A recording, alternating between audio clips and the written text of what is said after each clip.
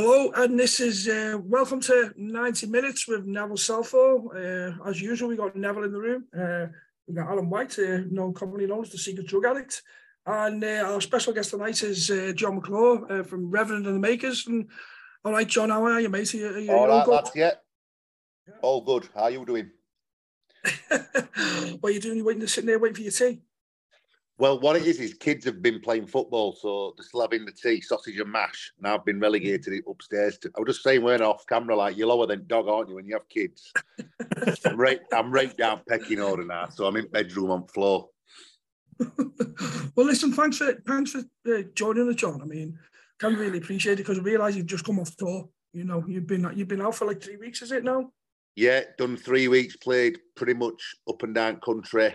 I mean, we didn't have a bad gig. Everyone were rammed out and feel like we played well. And just me, if I'm honest with you, this is going to sound like a right old man thing to say, but body's just in bits. I've been in bed all day yesterday. Went to the pub, and then I've been in bed all day yesterday. So I'm just about getting back into the swing of things. Yeah, you kind of get to that age, don't you, where you're bouncing around the stage and you realise the day after your body can't do the things that it used to do anymore, you know. Well, I've started trying to keep myself a bit fit, you know, for that reason. I've been doing been back in boxing gym, been doing a bit. So I've got a few, I saw myself on telly at Christmas and I looked a mess there. I've clapped a bit on there. So I've been back in ring and been trying to keep myself fit, but it's hard every night, you know, when you we've only had 2 days off. So I'm ready for a rest, mate, to be honest. Yeah. Was it back to back, or was it did you have any days off on the tour? Do you know what? I'm an idiot. We had a day off. We had 1 day off, and it was on a Sunday. And I've started helping out coaching our young ones football team. Yeah. So we played in Islington, and my mates drove a transit van down, and I've drove it back just so I could be back for the match. Yeah. So even my day off, we had a match so I'm a glutton for punishment. I believe that we were talking about Wednesday. We'll probably talk about that a bit later as well. You know, I believe you sit with a contingent of musicians, don't you, in the game? Have I imagined that? What, Wednesday? Yeah. Do you know what? Apart from lead singer of Def Leppard, and there's a DJ called Toddler T, original bass player at Arctic Monkeys, that's all they've got, Blades. They've got Sean Bean. And everybody else who've done much in Sheffield, really, they're all Wednesday nights. All musicians, certainly Pulp and Human League, Evan 17, Ourselves, Arctic Monkeys, Bring Me the Horizon, Self-Esteem, they're all Wednesday. Which I think that tells its own story, Keith, to be honest. You know what I mean?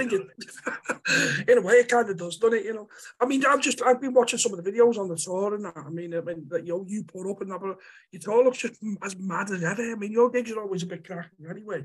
You know, they are wild, you know what I mean? But it just looks as mad as ever. And I mean, in terms of generation, it looks like you're appealing to a younger generation as well. Is that true? You know? Oh, yeah, loads of kids this time, which were mental. And first, we played Sheffield 2 nights, first one in Sheffield. Just loads of kids down front. They must have been about 15. I mean, went to a cup match, and at Wednesday, they don't let you sit in your normal seat for cup matches. So I got this kid in front of me. Turns around, he says, I'm coming to see you in October. I says, how old are you? He says, I'm 15. And I'm thinking, oh, my God, you weren't born when debut album come out. Yeah, I mean, you know you send, don't you? You know what I mean? When you've been going a bit, you get, younger people into it. But it's good. I don't know for whatever reason, it seems to go from strength to strength, mate. I mean, we feel very lucky. And I don't know why that is really. I don't know if it's because they've not got, there's plenty of bands of their own age. I don't know what it is really. And I feel dead lucky that that's what's going off and well, mate, continue, mate. Keep me in bread, won't it? Absolutely. Alan, you got any questions you want to ask there, mate? You look like eager to get in. God, you fucking thrown it right on my lap, isn't it? Mate, absolutely. Yeah, just I don't know. I saw Corbyn was at the show the other night, and yeah. How was he? Obviously, he's my local MP. So yeah, well, he obviously we've got that link with him. I mean, you know, sort of backstory of that is when we played up at Tranmere, played Tranmere Rovers, and I got him on, and around that time when Song started, all the Scousers were singing it. We had a gig before that in Liverpool, and Scousers were singing it. before. They always say it come from that gig, but it weren't. It come from before, I think. But there was that, and then we played that Labour Live, so we'd had that link with him. And then he'd seen we were playing in Islington, so he come down, him and Kate Osborne MP, who was one of his sort of big allies. They both come down, and his son there, Tommy, come, his wife come. They were like, they come mob-handed. There were loads of them. Alex Nunn, journalist who wrote that great book about him, The Candidate, he come. But to be honest, I got to sit and like get into it with him a bit this time. And I've never really, before it, because he were campaigning, it's always been a bit more like, how can I say, a bit more fleeting. You like have a bit of a cup of tea and then he's off, you're doing your thing. But me and him like sat and like got into it on sofa a bit, and we're like talking about like 70s South American socialists together and that. We're like, this is what I've come for, Jeremy. And listen, I love him deeply. I think like anybody could ever think Boris Johnson were a better fit for Prime Minister than him baffles me. And what they've done to him subsequently with Keir Starmer, and I feel like they've stabbed him in back a bit, haven't they? So I don't know. I think he's great, and he's going on now. He's occupying that place. Remember, like Tony Benn used to do, where he's like that. How would you say, like totemic figure at left, isn't he? He's one who we all look to. Yeah. I love him. I love him. I mean, I know you lot do and all, and I think. I mean, we're leading on to a different question here about, maybe I could ask you a lot of question. Do you think we need, I've been thinking about lately, like a progressive alliance or a new party, because I feel like that left voice, that media call hard left, a lot of it's young kids, in it. Yeah. And I think, is that in two-party system? Is that in Labour Party? I don't know what to do. I feel a bit like, what do we do next? And I want to ask your lot that, really, me. Well, who wants to jump in first? You jumping in first, Keith? Yeah, I've got thoughts on it. I mean, I kind of put something on Twitter about it the other day. I wasn't kind of sure of obviously the recent attacks on him and the kind of recent things were kind of, kind of geared up to making that happen, to try and marginalise him and try and marginalise the left in some way. It was almost like get out the party, wasn't it, really, in a way, if you're of this opinion, or if you don't like what's happening, you can leave. And I kind of think you're doing that before. If you're going to do that, you're going to do it before the election. And in a way, you're going to get people to stand as independents. And in some kind of way, it's a gamble. My opinion is it's a kind of gamble, isn't it? It's either two going to work as independents and it's going to become a movement, or it's going to push them out to the fringes, which is what Starmer probably wants. So I think Corbyn, he's no mug like, so he's probably weighed all of that up. And I think he might stay and fight it, purely for some reason, because it is the risk if you kind of go as independent, you may well win, but over time it might just push that movement out to the fringes of Labour, and in that they hope that it becomes insignificant. But I kind of get what you're saying. Is it time? I've thought that myself. Is it really time right now for something different, something new? Because I've just recently been on strike because I'm a union rep in Libby, So we've just been recently on, and we've just had our strikes kind of postponed for the next few weeks because everyone's in negotiations at UCAS and stuff like that with the employers. So that's kind of going well, but everyone just seems to be on strike right now. So and as you said, John, there are a lot of kids that have become politicised again as a consequence of what's going on. So I think if there was ever a time to do it, I think probably now is the time to do it. Yeah. I don't know. What's everyone else think? Nev? Well, I think it's difficult at the moment, because Keir Starmer's got to get in.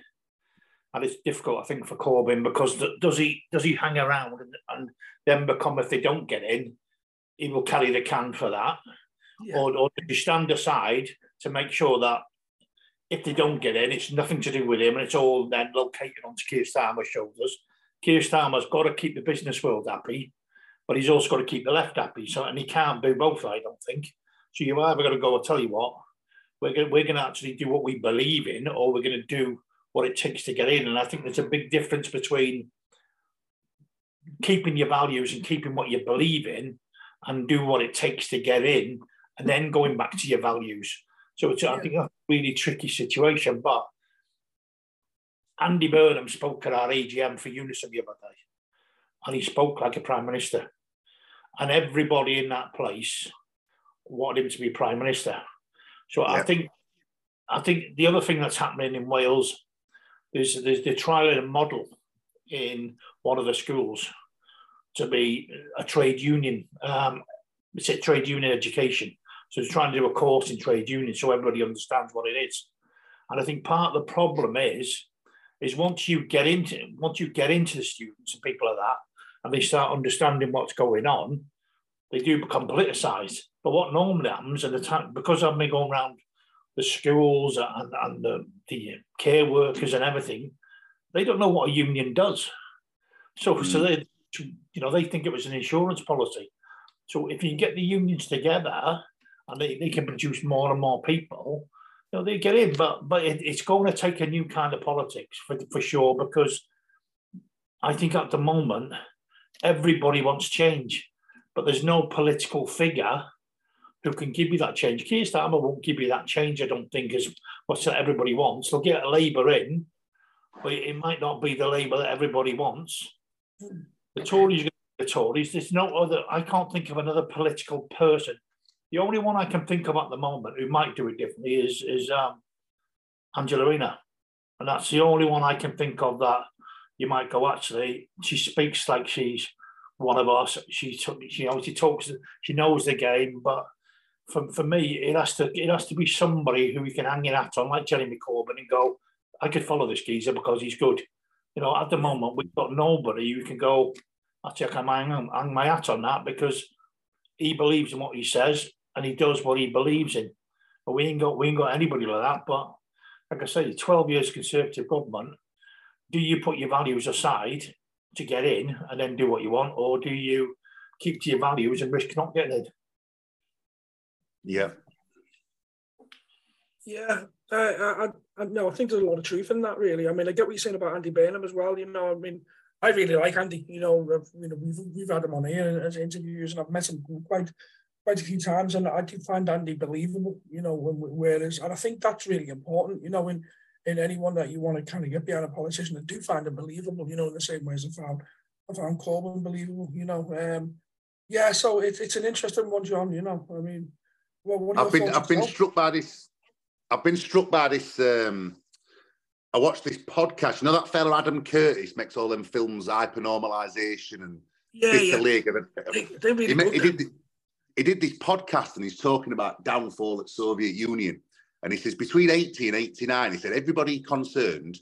Weirdly, I had a conversation with Dominic Cummings, of all people, on Twitter about this. Because he was talking about it and I started chatting to him. And what he said, Adam Curtis said, everybody, whether they're left or right, whether they want to Brexit, everybody agrees, whatever's happening now is not working. System don't work. Yeah. First past the post don't work. House of Lords is a load of bollocks. None of it works. What I think is different is nobody can agree on solution to it. This is where me and Cummings obviously disagree, because he's like, Brexit were a solution. And I'm like, yeah, it were. It weren't the one I wanted, but it were a solution, right? And I think it sounds a bit sort of, I'm coming at it from a bit of a mad angle here, but I'm starting to wonder whether the way we do politics, full stop's not working. Because, you're forced into, like Neville's saying, you're forced into this, here's your principles and here's how you get in, and the different things. And they shouldn't be, should they? Because a lot of policies, for instance, Corbyn put forward in isolation, them policies, people loved them. It's just because it was him who was saying it, and media did what it did. And I'm starting to wonder whether we have this guy, Magic in Sheffield. Do you know this guy? We're our mayor. There's Jeremy Corbyn, there's Neville, there's Mari Black, there's all these people. They're all wearing different rosettes a lot of time. The politics, you could put a piece of paper between them. We're all on the same team. And they're all saying the same things, aren't they?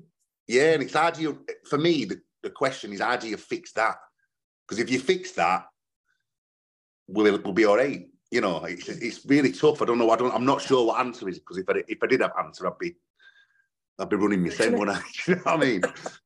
I think you've got to have a government that governs for the people, all the people, all the time. And we've got a successive governments who only govern for certain sections of society. You know, when you go in there as a prime minister, you take all the people on. You don't just take the top or the bottom or the middle. You take them all on. You do a job for every one of them.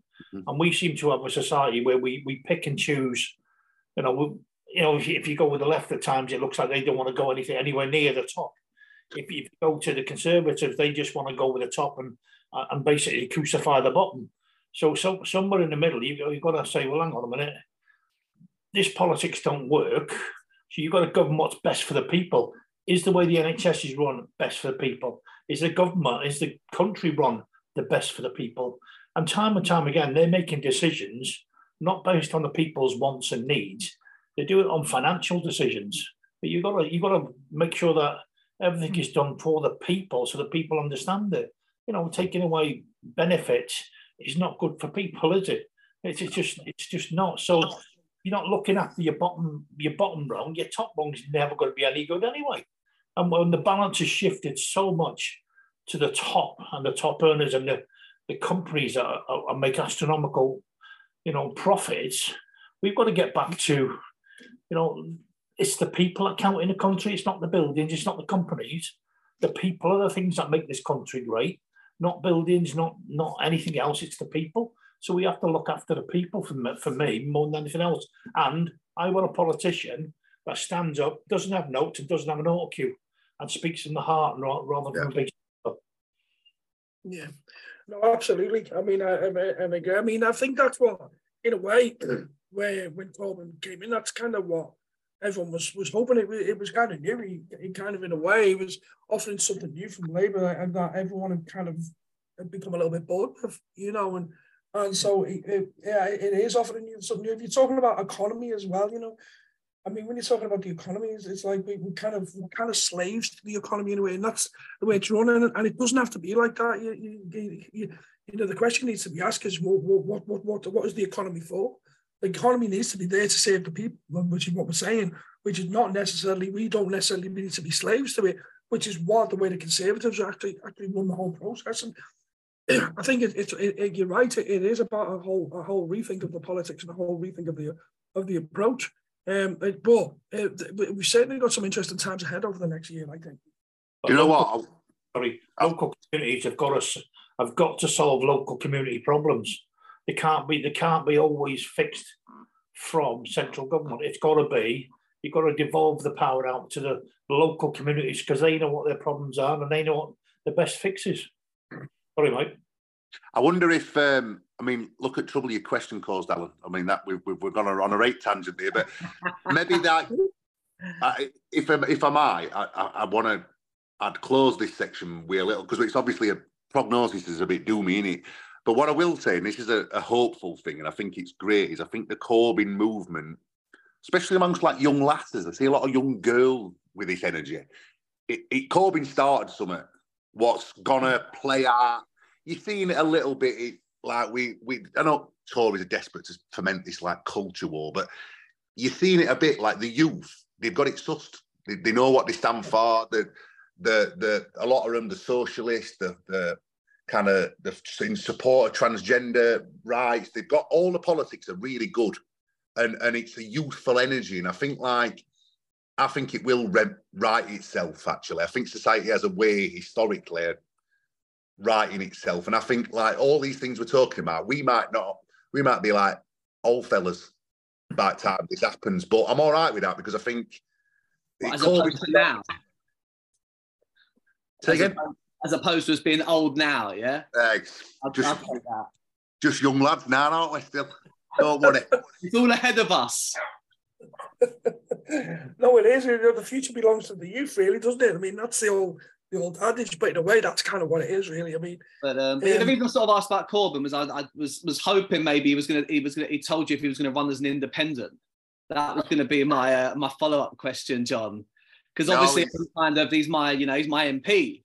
And I'm kind of, not conflicted because I think I'm going to vote for him if he runs as an independent, but it just would be weird not voting Labour, I suppose.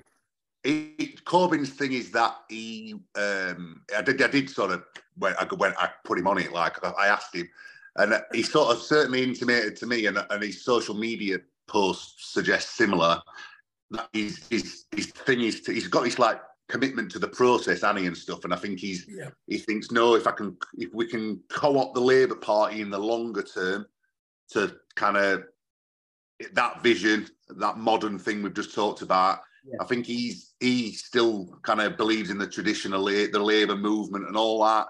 As to some degree, we all do, because we've been brought up in that. Like, my mum and dad work at NHS for 55 years. It's in his blood, right? But I don't know. I think, like, and whilst he wants to do that, I'll support him. I nearly chucked my membership in last week, and I got persuaded not to. Kate Osborne MP come to two at gigs, and she's like, see what she's doing. I think she's doing that under Labour umbrella. Nice one. They're all good. Like, you've run about Andy Burnham there, Nev. Like, there are good people in Labour, aren't there? Still, Diane Abbott, I think, is great. There's people who you look at them, you think you're a principled, good human. So maybe for now we just stick it out and see how we get on. And just like, you're doing it through gritted teeth a bit, aren't you, with Starmer? Let's be right. Yeah. Well, you know, I think I might have told you, we used to speak quite a lot, didn't we? Especially during lockdown. And Starmer plays in the game of football after my Sunday game. Okay. I see Starmer every Sunday at 20 past 12. They all start turning up, and then at 12:30, Starmer's sort of tapping his watch, shouting time. And so you walk past him, let off to him. We're not friends. Yeah. But yeah, I'm not the greatest fan. Well, I have a funny story to tell you, actually, about a mutual friend. Well, he's your pal. You introduced me to him, actually, Keith. Peter Reid come to Manchester. So I'm having a similar conversation with Reedy about this, what we're talking about now. He says, I see him at match, John. He says, sometimes I'll go to Arsenal. I have to do a bit of work or whatever. He says, I'm going to tell him. I'm going to pull him when I see him. I says, what do you mean? He went, I'm just going to tap him on the shoulder and say, what you've done to Jeremy, not cool. You'd be terrified if Reedy said that to you, wouldn't you? Like, oh, all right, yeah. Sorry. Oh, absolutely, 100%. Yeah. Jesus. I just got a question for you, Alan. Have you kind of seen him in a football there? Have you never thought of just throwing in a random slide tackle as he's going past, taking him out? I've not actually played in his game. I've got a couple of mates that play in my Tuesday game that play with him. Like Hugh Dennis plays with him. So you have a little quick chat with him. But since he's become leader of the Labour Party, I find it really difficult. Like, I want to say something to him. Do you know what I mean? But it's a Sunday morning, and I want to be respectful and not be a pest at the same token. But I do find it really difficult. I can't even sort of look at him now as I walk off the pitch past him, because it's like I don't trust myself to say anything. But I'll tell you what else though. He has two armoured close protection police officers that just drive around and watch him play football now, which is a bit mad. You see him sort of like, because I park where my bike is, I have to come out and sort of go past them. And you can see the first couple of times they got all kind of twitchy as to like what was, where you going, what you doing. But yeah, apparently it's since that Tory MP got stabbed and killed. Yeah. It's kind of now quite standard, apparently. Yeah, I mean, it's difficult, isn't it? Because ultimately, I believe in that. I believe in that democratic. Like, I disagree with you, but what's that thing? That famous quote, "I'd die for your right to say it, even though I disagree with it." And like, although I fundamentally disagree with him on loads of stuff, obviously, guy's got a right to a personal life, right? But hopefully, Peter Reid can prevail in a sort of very diplomatic way. You know all about that, Nev, wouldn't you? Really? Oh yeah. Wait till he gets a few wines. Gets a few wines down. He was quite good with Boris Johnson, so God knows why he left Starmer. I've got a question, right? Today. Yeah. There was a big thing on Radio 4 this morning, right, about Roald Dahl's book. Like, kind of watering them all down, aren't they? Because they don't have language. You bear that in mind with your songs, and you have to, do you know what I mean? Do you have to think about offend with all your songs and stuff? So, firstly, I'm a bit like, I feel like this is where maybe we on the left give the right, like, an open goal. Go on then, change Roald Dahl's books. Like, I get it. I get why they're doing it, because obviously he's a lot of it's really offensive, but I feel like rewriting history I feel like you're on a weird precedent doing that. With regards to my songs, I've got this song called MD Amazing, which, I mean, you can guess what it's about, right? This is when like you're a kid and like, oh yeah, writing songs about drugs is dead cool. And when you get older, you're like, well, that's right naff, right? So I've got this song. Anyway, my mum, while we're on tour, because my wife's in band, my mum looks after the kids, right? They go up to her house, all that, have what they want, eat Old Spice and get on PlayStation and they're happy as Larry, right? At my eldest, he's only 8, he says to me, Daddy, I've been watching your DVD. I says, all right. He says, that MD Amazing song, that's got loads of swear words in it. I thought, oh my God. Oh my. And so, yeah, if I could go back now, I'd just, you know, like on Spotify, when you can like, or you can just take out a song, can't you? Out of a thing that's right. I'd just delete it. I'd just go, right, get it big. Let's not talk about that one. Because like you never think of consequences of these things when you do them, do you? You just sort of do them and they're just expressions of your. I mean, what about your lot, Keith? If you're wrote out, that's a bit like dodgy. I mean, we probably had a couple of songs in the past that, right, you know, were not necessarily dodgy, but you kind of look back now and you go, God, I wish we hadn't written it like that. Which ones, Keith? Which ones? There was a song that we did once. Because we'd been on. We got asked to do a series of gigs down the south of England, and we got, for some reason, the people that were promoting the gigs thought we were a ska band because we had a brass section, and we weren't necessarily a ska band. We were more like, you know, kind of indie with brass, kind of more influenced by the Clash, BAD type Scouse version of all that. And I remember we got there, and I remember it was with a guy, it was with Laura Lakin as well. He was playing. So there's this proper like, you know, ska event going on, you know, and we started playing. And there's all these skinheads and all these, like, you know, people who'd just been up to the previous band all dancing away, looking at us play with their heads in their hands. Do you know what I mean? As if to say, what the fuck are these? Or who are these? Do you know what I mean? And so the gig kind of went well, but it kind of didn't went well. But after that, we wrote a song called Fat Ska Man. And the chorus went, fat, big fat swat. That was the chorus. And so, I kind of wish we hadn't. But that one, I don't think you can find that anywhere. You don't still play that then, Keith, no? I think it's been expunged. Part of the encore. It's been expunged from history. Oh, it was written as a joke, and we actually played it at gigs, thinking it was cool to do. And it really wasn't. Amazing. The roll down thing was about calling somebody an old hag and calling somebody fat. So that means like some of the Queen's songs, Fat Bottom Girl and things like that, they'd all have to go, wouldn't they? So, I mean, the fellow on the discussion was quite good because he said, look, it'll just die out. You don't need to ban anything. If people don't like it, it will just fade and it will die naturally. You can't ban them because there's so many books. But I just wondered, you know, when you're sat down to write something, do you have to think of all of them things before you actually, do you know, you put the words down and you go, oh shit, I can't do that because it might offend this or it might offend that, or do you have to be really careful with your words? A little bit, yeah. I mean, I've never, I get a lot of grief for my political songs, right? So there's a line in one of my songs, and it says, it's like there's all these cataclysmic events, and it's one of them like in event of a gas panic, and if the Tories get back in, or something like that.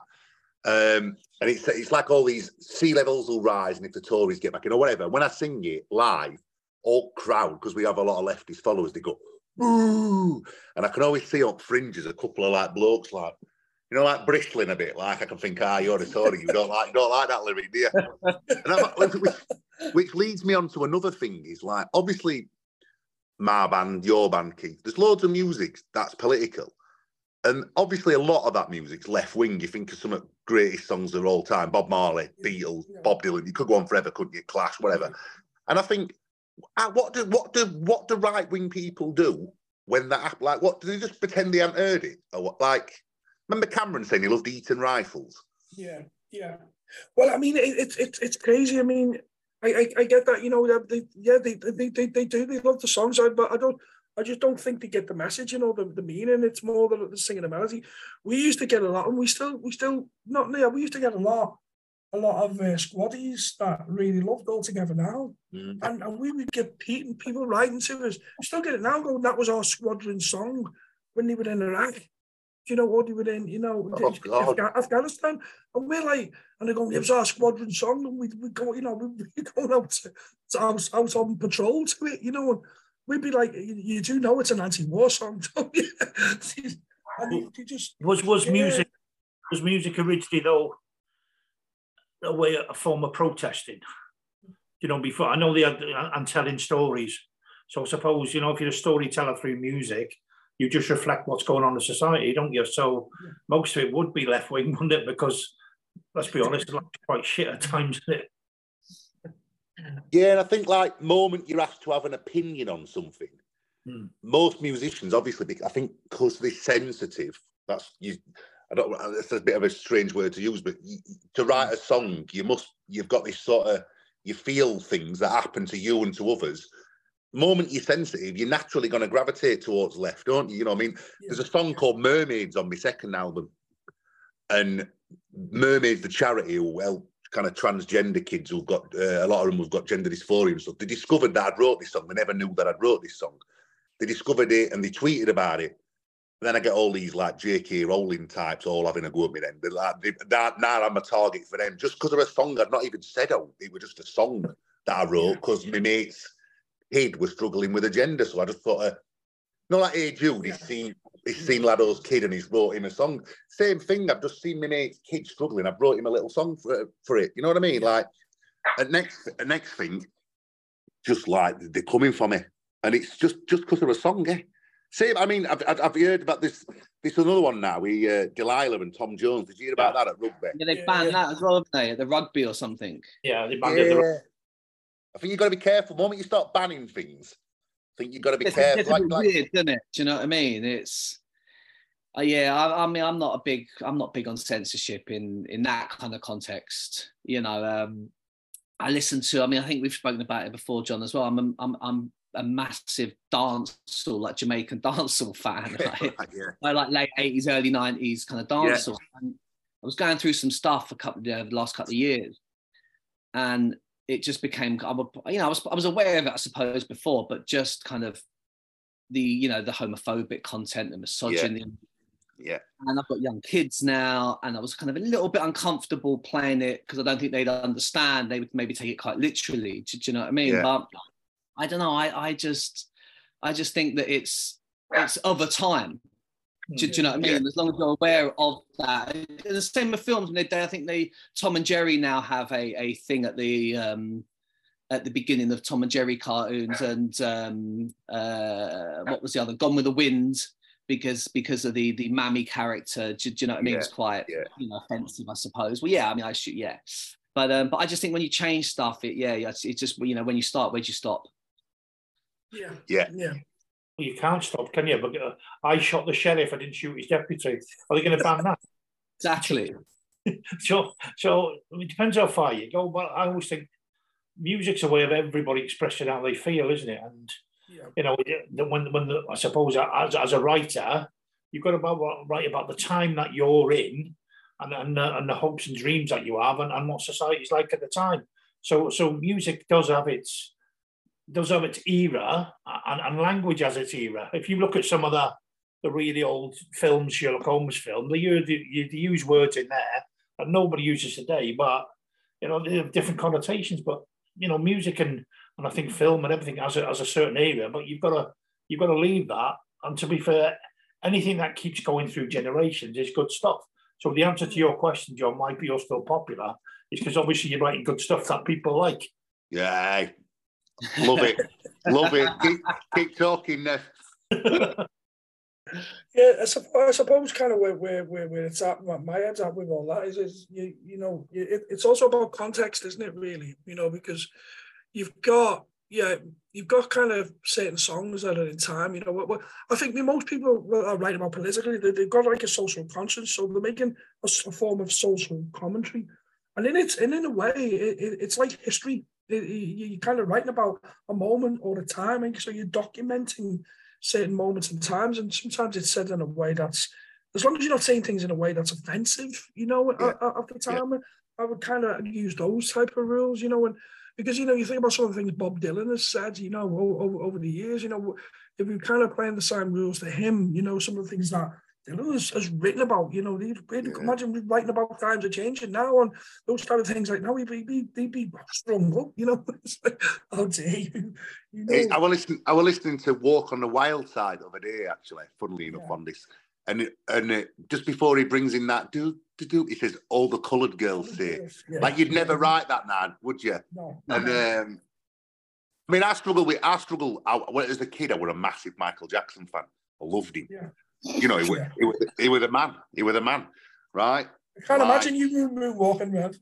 Oh, I tell you, I used to have art and do all that, and then like them songs are still as good as they always have been. They're still as good, but then I think, can I listen to them? There's a lot of like moral quandaries with music, isn't there? Because you're putting a flag in. It's a time and a place by a certain person, and people don't stay in one place. Society doesn't stay in one place.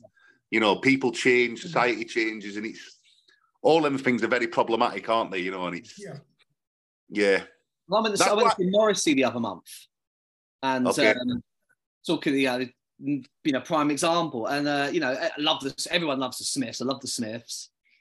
I've seen Morrissey, you know, over the years, and I haven't seen him for about 5-10 years, maybe.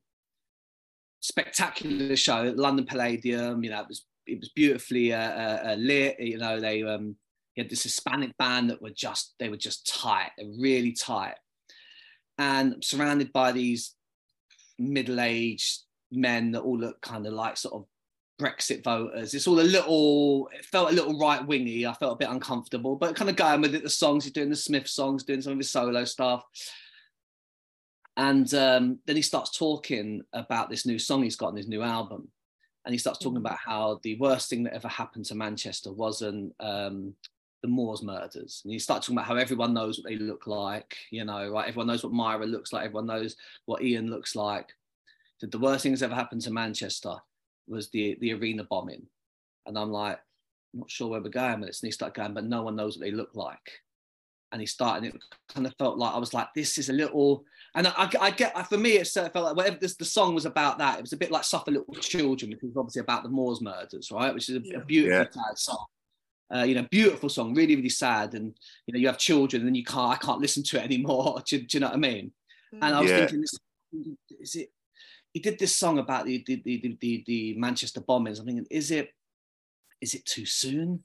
Is this a bit racisty? Is it a bit, you know, and it was really uncomfortable. Do you know what I mean? And the people I was with, he kind of lost us at that point, you know. But it was I kind of liked it by the same token, because it kind of, the thing about, you know, I don't mind being offended sometimes. I don't mind being made to feel uncomfortable, because it makes you kind of question your own value system of what you think. Do you know what I mean? And I think art should do that within reason. Do you know what I mean? Without not being like wholly offensive. And but yeah, you kind of look at it and you kind of think, I can't really enjoy Morrissey or even the Smiths, sadly, to, you know, as much as I used to. It's definitely been, my relationship's definitely been tainted by the dark. I think, like, for me, it cements, you know, people who've like kept to the belief system. Keith, Nev, you two obviously grew up like a family connection to Everton, loved Farm. You've kept your integrity, your views and all that. And there's certain people, especially musically, who, let's be real, they've gone bonkers, haven't they? Like fully over to like tinfoil art, like conspiracy, just nonsense. And you're just like, it saddens me in a way, because I think, I wanted to like love you forever, and now you've massively you've caused me a big personal turmoil. I'm honest, he's that guy for any, because I mean, what a transformation. He's gone from one extreme to other, really, hasn't he? I don't know. I don't know if he always was, though. Do you know what I mean? I think looking back, maybe. I mean, did you play with him, Keith? Did you do the first Madstock when you got bottled off? We were supposed to play Madstock. Apparently, he refused to go on if we played or something like that. There was some mad thing going on. This is, seriously, it's a true story. There was some goings on where he kind of he didn't want anyone on before him or something, so he made all these ridiculous demands, and the contracts were already signed. So we were supposed to do the Madstock thing, and they you know, we weren't bothered about it, you know, but then he played it, and we went on with the Union Jack, didn't he? This was the thing, is that at the time and got bottled off. Yeah. And everyone at the time was like, oh, he's a racist. And then 3-4 years later, it was like Cool Britannia, and everyone was doing it. So it was like, oh, so you got it wrong. Morrissey was a trailblazer. And I think looking back, maybe he wasn't a trailblazer. Maybe he was just a bit racisty. You know what I mean? Maybe we were like first time round, actually. Oh, I feel like Davison then, eh? Well, I have the same dilemma with Morrissey, because, you know, I mean, the memories of the listeners of the Smiths, funnily enough, for me, is sitting in it. You know the way music will put you in a place, only from the past. It's like, you know, and I listen to like How Soon Is Now and various other kind of Morrissey tunes, and that to me is sitting in a van going away with the band, with the farm, and we were always on our way to the gig, and you'd be, you know, putting tapes on you, but it'd be there, or it'd be Depeche Mode, or it'd be The Clash, or it would be, and Morrissey was one of the albums that you put on, and you'd sit and listen to it and go, this is genius, and you kind of listen to it, and funny enough, I've got memories of going over, you know, over the moors to, you know, driving over to Sheffield, you know what I mean, the gigs that we'd be playing over there, we'd be normally listening to him there, you know, and it kind of, to kind of learn all this later, all these years later, it is a bit of a dilemma, because I love the music, but I just don't like the man's politics, you know. I think there's a thing as well, like me and Laura were talking about this over there, saying like, John Lennon did some bad things, there's no two ways about it. Bob Marley done some bad things. James Brown did some terrible things. and I think there's this like assumption that people make when you're good at something. Ryan Giggs. There's loads of them. There's loads of them. When you're good at something, you're also virtuous. You're a good person. And they're not the same thing, are they? And when they are the same thing, it's extra brilliant, because you're like, oh, your class and your sound. Yes. Thank God. Yeah. Oh, I mean, we're sort of getting towards the end of things. There's a question I want to ask you, Rev, you know, John. Sorry. And it's kind of about the new album and the new songs, you know, like there's a problems, and like there's been a slight change of direction with the music. It's a little bit more kind of chilled. Some of it reminds me of Super Fairy Animals, if you don't mind me saying. And I love that. Yeah, I love them. I love them as a band, and some fun living criminals and stuff. Have they been influences, or what's inspired that? Is it just fancy trying this new direction? I think you've done it really well, by the way. Well, what happened were in COVID, obviously, because I were like a bit like thinking, where's money going to come from? Because I get my money from gigs. I got offered to write like an advert for a TV advert, to write a tune. So my manager put me with this lad. He says, I know this kid. He says, you and him do it. He says, because you'll be just have a little bash doing this advert. So I does it and that.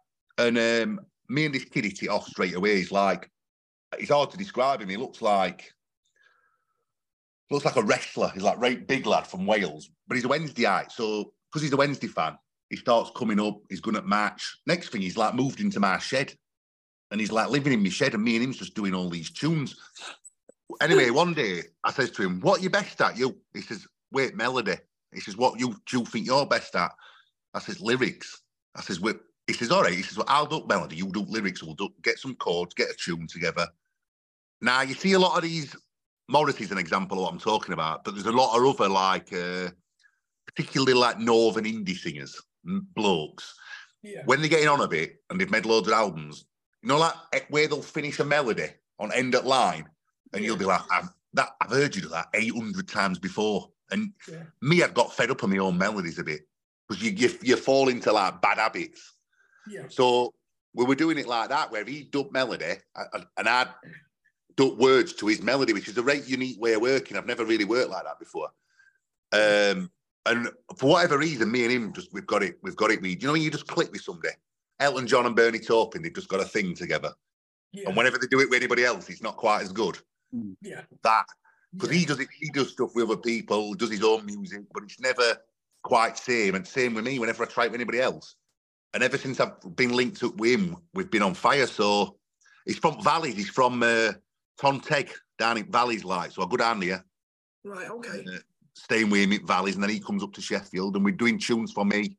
Been writing loads of tunes for other people.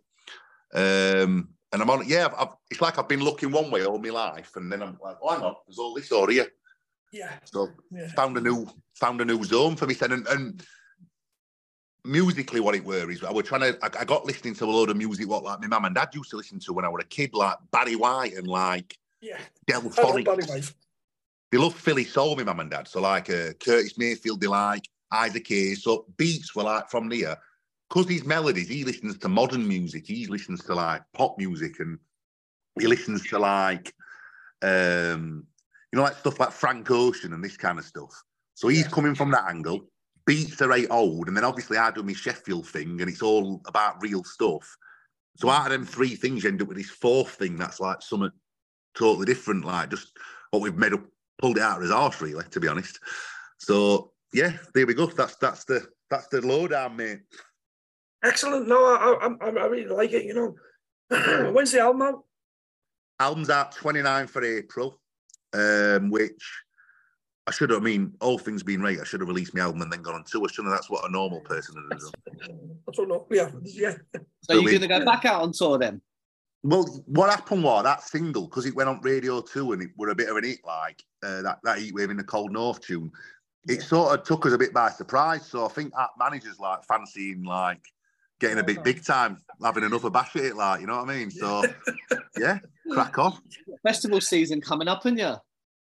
Yeah, love festivals. I mean, I feel like that's mark of a good band. That like, if it's probably the same with football, isn't it? If you a rate good player, you could put them in any team and they'd still look all right. Yeah. It's that thing with music and all. If you just put you in a festival crowd, there's loads of other bands. Can you do it? And I think even though we got lumped in with loads of guitar bands, we've never really been a guitar band. There's loads of synths in it, and it's like quite dancey. Some of it's got a lot of energy. So like, we've been able to make that transition to like modern music a bit better than some of us. So it works in a festival. You can have that like, I used to like lecture people about politics on stage, and it put folk off. And when I stopped doing that at festivals, it just flew because it becomes a party. And what I've noticed is they'll then go back and listen to a tune. A message will come through in a bit of a cooler way than me like bashing them all head with it. So we've become a bit of a festival party band, really, which is, I mean, it's good because you can have a decent crack. I just wish like we could get it on in other countries. We ain't got no abroad, us. They like, I don't know if it's like a bit too British for them. You know what I mean? Yeah. So that's my next trick, to try and like convince some French people to like us. I think from a festival point of view, I think you know some of them European festivals, you'd probably do really well. I mean, we've kind of played some of them in the past, and it's interesting, isn't it? I mean, we're out gigging through. I think we just do festivals now. We can't be asked for it. It's just too old. You know what I mean? It's like you don't, you know, when your body's wrecked for a few weeks. You know what I mean? So we're kind of out just doing. We've got about 15 festivals, I think, this year. And that's great. That's great for us. You know what I mean? And as long as people keep asking us to do it, we will do it. And that's always cool. Well, I think you guys have that sort of that togetherness, don't you? Where you know what I mean? Everybody's got their hands in the air, and it's like kind of. I quite like that. I think. Because there's that, like, I guess you're from that generation, aren't you? When like E were a thing, and that it seemed like I always think back to like poll tax riots and that acid house, and it seemed like people were together in that way. I think your music's got a lot of that spirit about it, Alex, which I think lends itself to festivals. Yeah, you know what I mean? Yeah. So we were recording in London during the poll tax riots, ironically enough. You know what I mean? So we were kind of down there recording during those riots, which was kind of missed them completely, I think, but we were in the vicinity, which were very, very interesting times. Yeah, but I get what you're saying.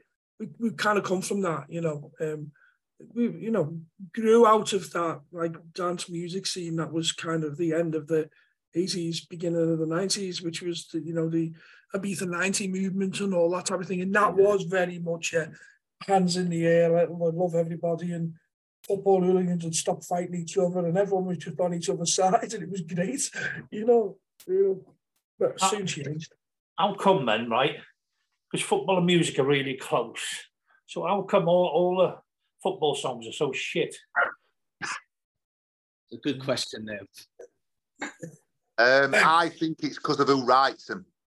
I think, I think a lot of the time they're not necessarily like most talented. They might just be the most passionate about the club. Do you see what I mean? And I think sometimes that's the same thing, but often it's not.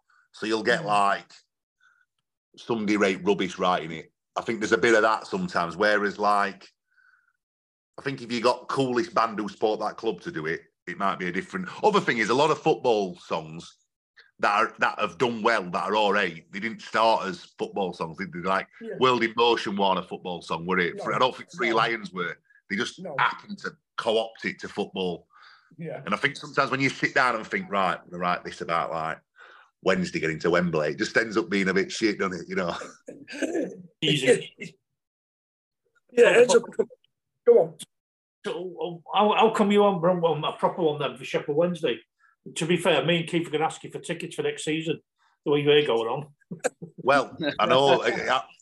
Selfishly, I've always wanted to play Everton for years because, like, we used to when we were kids.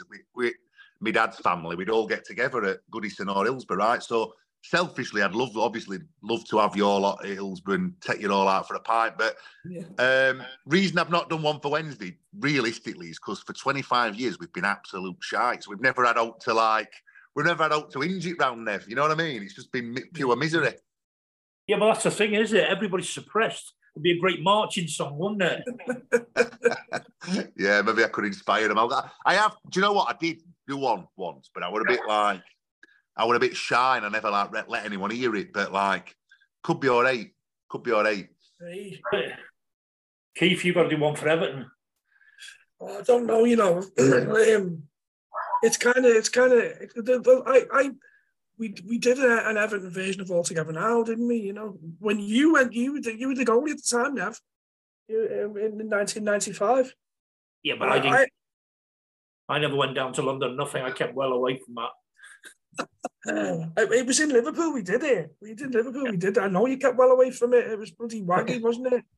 Yeah. There's a whole load of stories around that, it was in there. I mean, I was in the studio when Joe Roy was there and the team were there, and they were all singing it. And you know, he's sitting in the booth and thinking, Jesus Christ, these can't sing. I mean, they really can't sing, you know.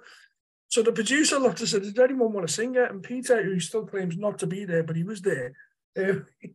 He was like, no way, I'm singing it, you know what I mean? So I just said, give me the lyrics, I'll go and do it. So I went and sang it, you know, had a bottle of Beck's on me, and that was it. But I remember we went out with them after that for a bevy, for a drink, and we were out till like 2 or 3 in the morning. And, you know, there's a rumour, which is still a rumour to this day, that the drummer ended up collapsing and had to be taken to hospital to have his stomach pumped. And this is 2 weeks before the FA Cup final. and with Dave Watson standing over him, saying he's kind of drunk everyone under the table, you know. Well, it didn't do him any harm, did it? It didn't do it any harm because we won. You know? Yeah. Even the national anthems are crap, aren't they? Let's be honest. Awful. I mean, I have to say, you know, like when it's World Cup and stuff, when national anthem comes on, I just want to hide me. It's horrible. I'm like all even words. It's just like don't feel connected to it at all. It's like a different. Yeah. You know, this is a little bit of weird trivia for you, but it's true. You know that band Killing Joke? You know Killing Joke, right? Yeah. Jazz Coleman, lead singer. You know he's a classical music composer, right? And he was asked by the New Zealand government to rewrite their national anthem, and he wrote it. No way, really? Bit of mad trivia. Check it out. The national anthem by Killing Joke. There you go. I'd love to hear that. Yeah, that's absolute madness. You know? The Wales one's good compared to everybody else. Used to be fair. Yeah, because it doesn't go on for hours. If you go and play in Russia or any of the Eastern Bloc countries, the national anthem went on longer than the game. My pal in Wales has told me this thing about this word you have in Welsh that I'm obsessed with it. He says it only exists in Wales. He says it's not like a translatable word. He calls it hiraeth. You know this word? Not really, no. But what's it mean? He says it's something to do with like, I googled it. It's mental. It's blown my mind. He said it's to do with like a longing for a homeland, what didn't exist, but you can only get it when you stand on a hill in Wales. And apparently only Welsh people can understand it. I was just like, whoa. Plenty of hills in Wales. Never be lonely. Never be lonely. Nev, I'm not a big fan of like John. I'm not a big fan of national anthems and stuff. I always feel a little bit icky. Did you when national anthem's playing before a game? Did you find that sort of inspired you or pumped you up or? No, I was thinking. I was actually thinking about what I was supposed to be doing. Right. You know, when they're all singing all that sort of stuff, I was thinking, right, go do this, go do that. I need to do this, and then I need to do that. And I need to keep warm because this is, the other one's going on for like 5 minutes. So, you know, like say if you go to, I don't know, to Kazakhstan or something, and it goes on and on and on, and you think you're going, it's pouring down the rain, and you're trying to keep your mind ready for the kickoff. And it's hard sometimes because you're thinking, right, great, the national anthem. I was never one for singing it really. So I just wanted to go, tell you what, let's just get my head on what I'm supposed to be doing. If they want to sing it, that's great, because what it does for a lot of players, it just releases the tension. So they don't feel as nervous and they just get all the nervous tension out of their body. So they sing and sing. So I don't mind that. But for me, it was more of a case of, right, I'm here now. I've got now 6 minutes for 2 national anthems.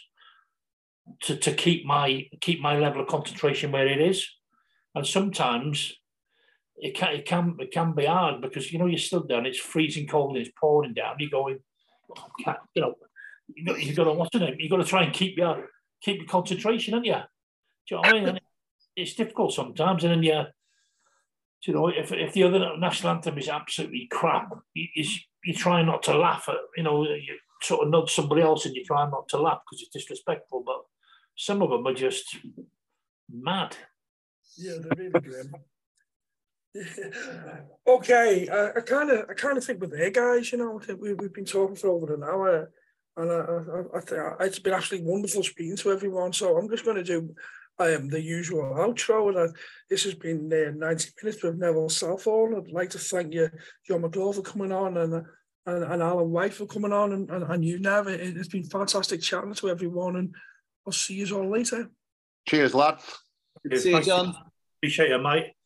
And let's hope Sheffield Wednesday do something decent in the next 10 years. Fingers crossed, pal. I might bust me tune out. See you, lads. Go steady. Cheers, mate. Thank you. Get out.